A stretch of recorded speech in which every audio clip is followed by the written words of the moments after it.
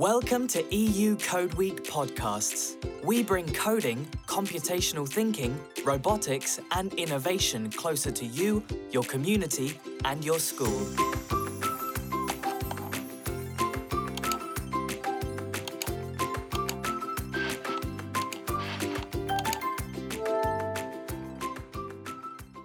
Hello everyone and welcome. These are your hosts speaking, Eugenia Casariego and Ariana Blasic. With this series of podcasts, we'd like to contribute to changing the education in Europe and adapting it to a society that is getting more and more digitalized. And also we are part of the EU Code Week team and are passionate about digital technologies, teaching and education. In this episode, we are going to talk about the risk of artificial intelligence.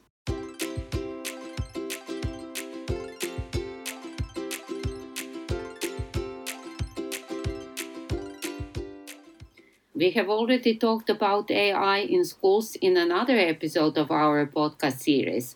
AI refers to computer systems that apply intelligent behavior in order to solve problems, but I'm sure you all know that AI is everywhere in our daily lives. Just think about opening your phone with a Face ID, think about smart homes, or think about recommendations you get on the internet. AI is used in our everyday lives. However, there are a lot of benefits, but also challenges of AI. So today we are going to look at some risks and we will discuss some possibilities to prevent or minimize those risks. Indeed, but we actually wanted to discuss this topic with actually an expert, one of our Code Week ambassadors from Albania, Mariana Priftis-Skenduli. Mariana, very good morning. I hope you're doing well. How are you this morning? Very quickly, something about myself. My name is Mariana Priftis-Skenduli. I'm an assistant professor in computer science at the University of New York, Tirana in Albania.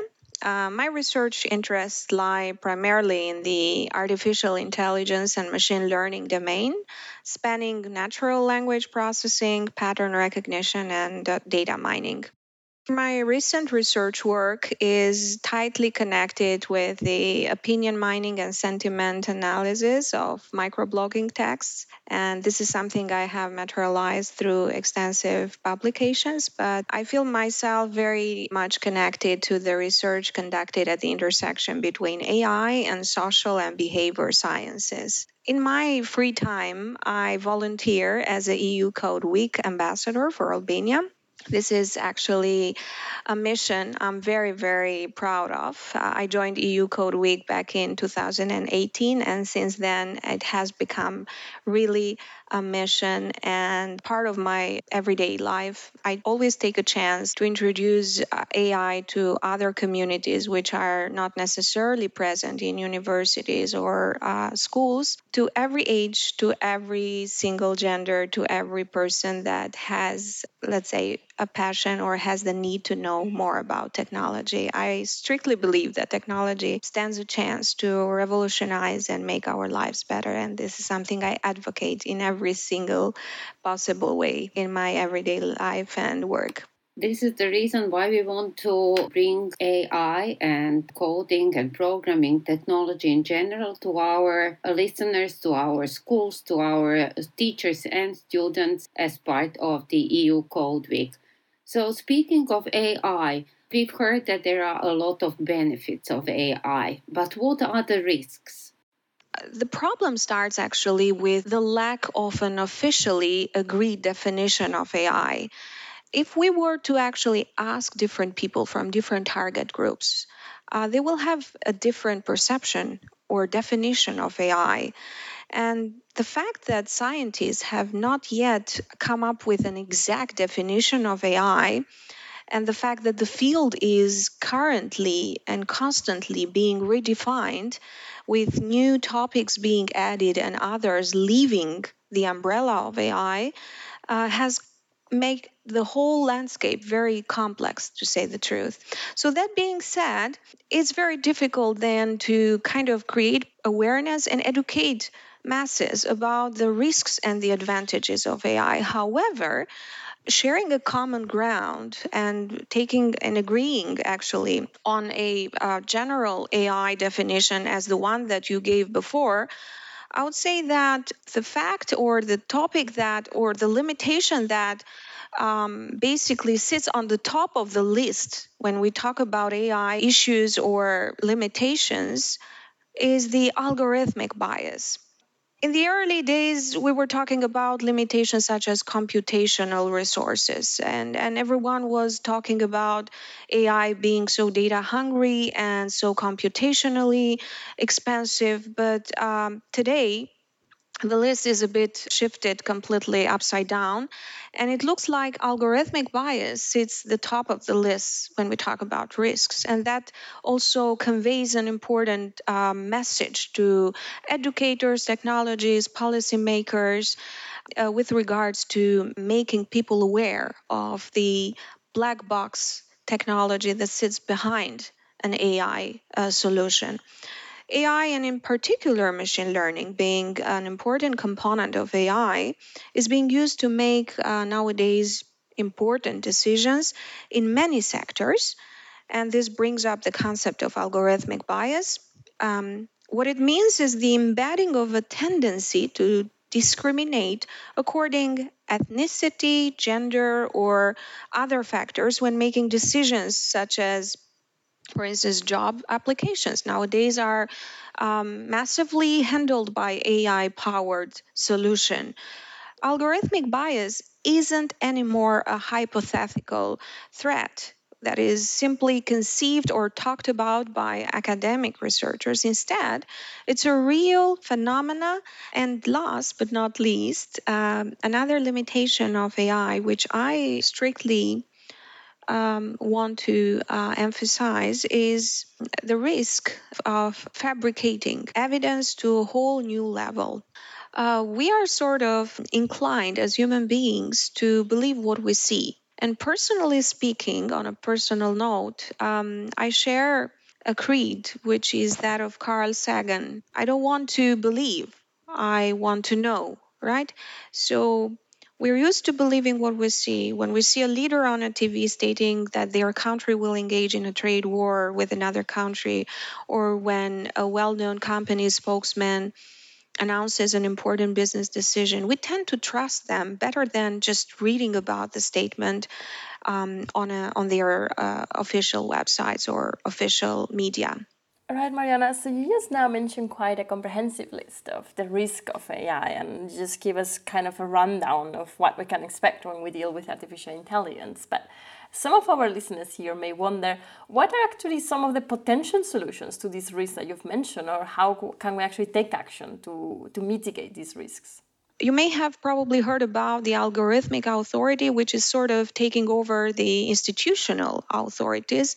And not because people are not anymore aware of it, but sometimes you don't have a chance to choose among the two. So the solution to this sort of problem is just awareness, getting to know more about how solutions that take over certain aspects of our lives are being modeled, are being designed, and then fight for ethical standards and ask for those ethical standards to be in place.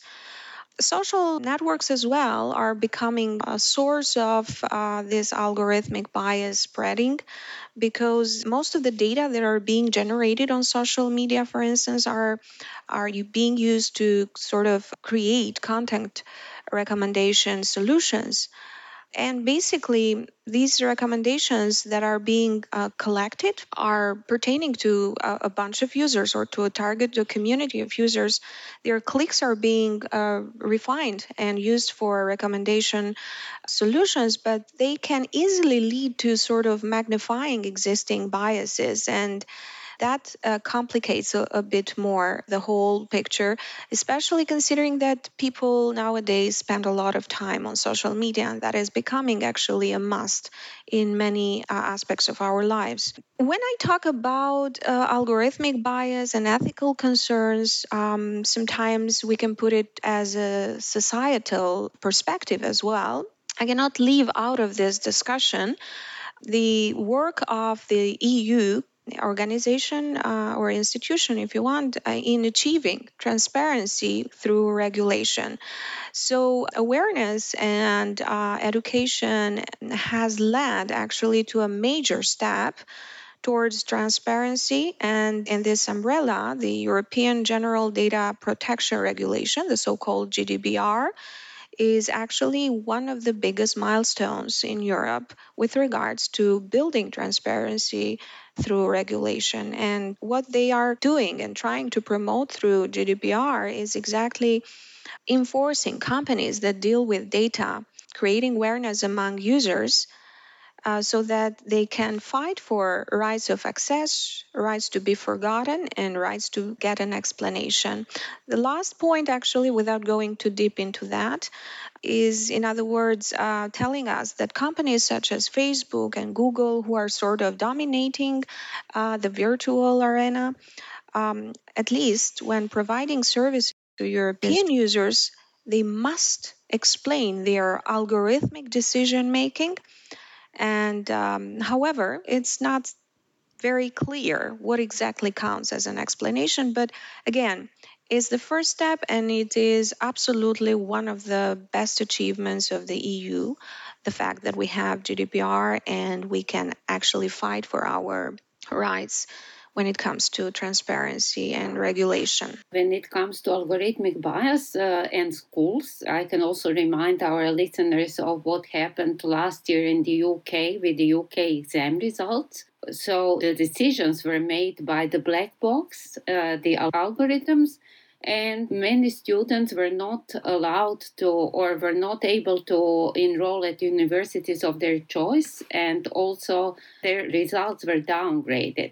It is important to raise awareness and also increase AI's accountability and transparency. Another serious implication that comes along with the implementation and the widespread of AI is the changing notion of privacy. It has been long known that technology companies collect a lot of information about their users. Earlier, it was mainly grocery stores and other retailers that collected buying data by giving their customers loyalty cards and enabling the stores to sort of associate purchases to individual customers. However, as such, the above kind of data logging is not yet AI. The use of AI will lead to new kinds of threats to our privacy. And one of these privacy concerns or threats is the ability to de-anonymize people, breaking the anonymity of data that we may have thought to be safe. The basic problem is that when we report the results of an analysis, for instance, the results may be so specific that they make it possible to learn something about individual users whose data is included in the analysis. And a classic example, for instance, is asking for the average salary of people that were born in a given year and having a specific zip code. In many cases, this sort of analysis could be an analysis of a very small group of people, and it might be potentially easy to unveil their identity. Of course, we are aware of the possibility of fabricating fake evidence. People can be put in places they never visited, with people they never met by photoshopping, and this is something that is not anymore new. But it's also possible to change the way things look by simply adjusting lighting or pulling things apart in an image or in a video. So just to keep it short, AI is offering us a very wide range of technologies and approaches, and therefore allowing us to fabricate evidence to a whole new level. Let me bring here some examples to make the conversation a bit more realistic. Face-to-face, for instance, is a system which is capable of identifying the facial expressions of a person and then putting them on another person's face in a YouTube video.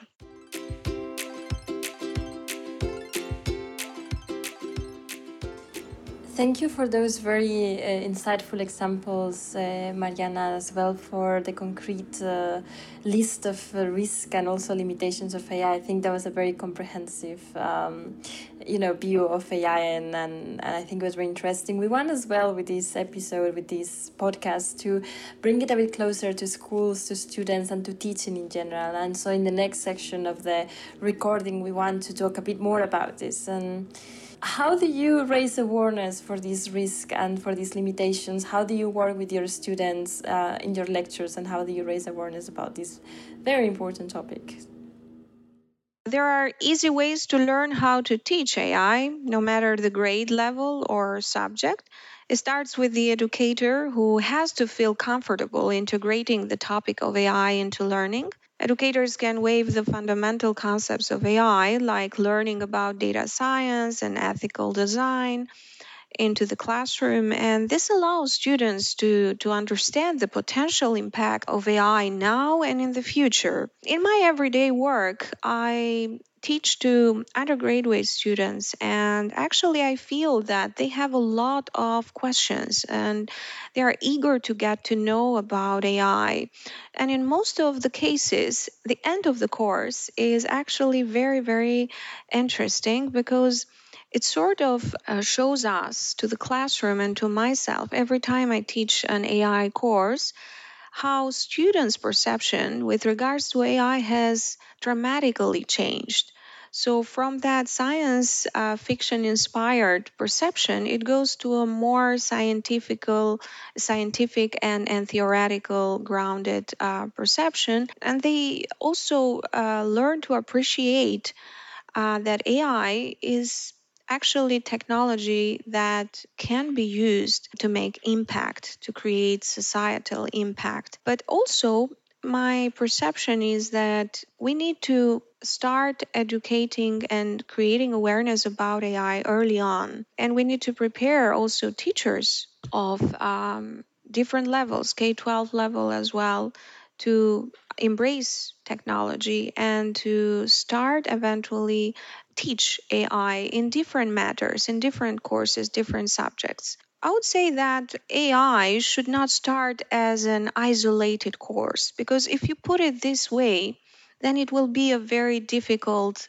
task for, let's say, a high school teacher. Rather than that, I would go for the infusion of AI education, and that should happen across different curriculums in math, science, music, or library classes. Why not? So, a similar approach can be taken by just in embedding AI and talking about AI to different students in different levels, whether they are looking for patterns or trying to break problems into parts or decoding words, whatever is the problem or the domain that teachers are going to be unveiling to their students, um, it might be interesting actually to infuse there and to use AI. So my sort of advice would be, let's not make AI become the topic or a topic. It's not a separate thing. It just needs to be integrated into every single discipline. And specifically, kids and teenagers need to understand the role of AI and ethical considerations, because they will be the ones in charge of implementing AI. They need to be aware of the biases, they need to be aware of the limitations, and instead consult sources which are scientifically proven, and also be also and keep it real, right? Because by consulting only certain articles on media, there's a lot of room for actually misinterpretation. If I may say, your message to our listeners, to all the teachers out there, is that they shouldn't be afraid. They should give it a try and teach AI, because AI is all around us. Students use it on a daily basis, so we need to raise awareness of its benefits, but also its risks.